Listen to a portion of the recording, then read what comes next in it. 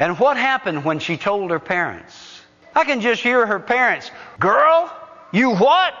And then she explains, "I have not had relations with a man. God did this to me." Right. And how did she tell Joseph? I'd like to have heard that, wouldn't you? "Honey, I've got some good news. I'm pregnant. And it's from God." Joseph had to think on that, they said. Think on that a while, wouldn't you? Wouldn't you have to think on that for at least a few minutes? Kind of digest that and see just how you feel about that. Guys, do you remember the first time your wife told you that she was pregnant? Do you remember that? Can you remember? How'd you feel? Proud? Surprised? Shocked? Dismayed? Scared? Maybe a little bit of all that, huh? What was she thinking on that long journey to Jerusalem? Now, you know, here in this slide, I show her riding on a donkey. But do you realize that she probably didn't ride on a donkey? She probably walked from Nazareth to Bethlehem.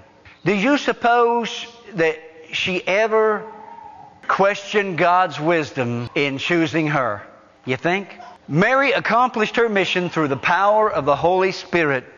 The Holy Spirit was active in every aspect of the incarnation, from announcing His birth to preparing a body for Him in the womb of Mary. The Holy Spirit, the breath of God, spoken word of God, creating and performing and bringing to pass the plan of salvation using humans like you and I to fulfill His plan. What an awesome, awesome God.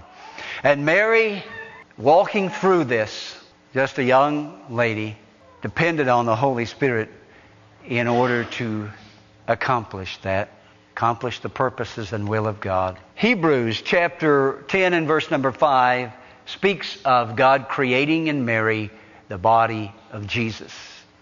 When it says, "Wherefore, when He cometh into the world, He saith, Sacrifice and offering thou wouldest not, but a body thou hast prepared for me."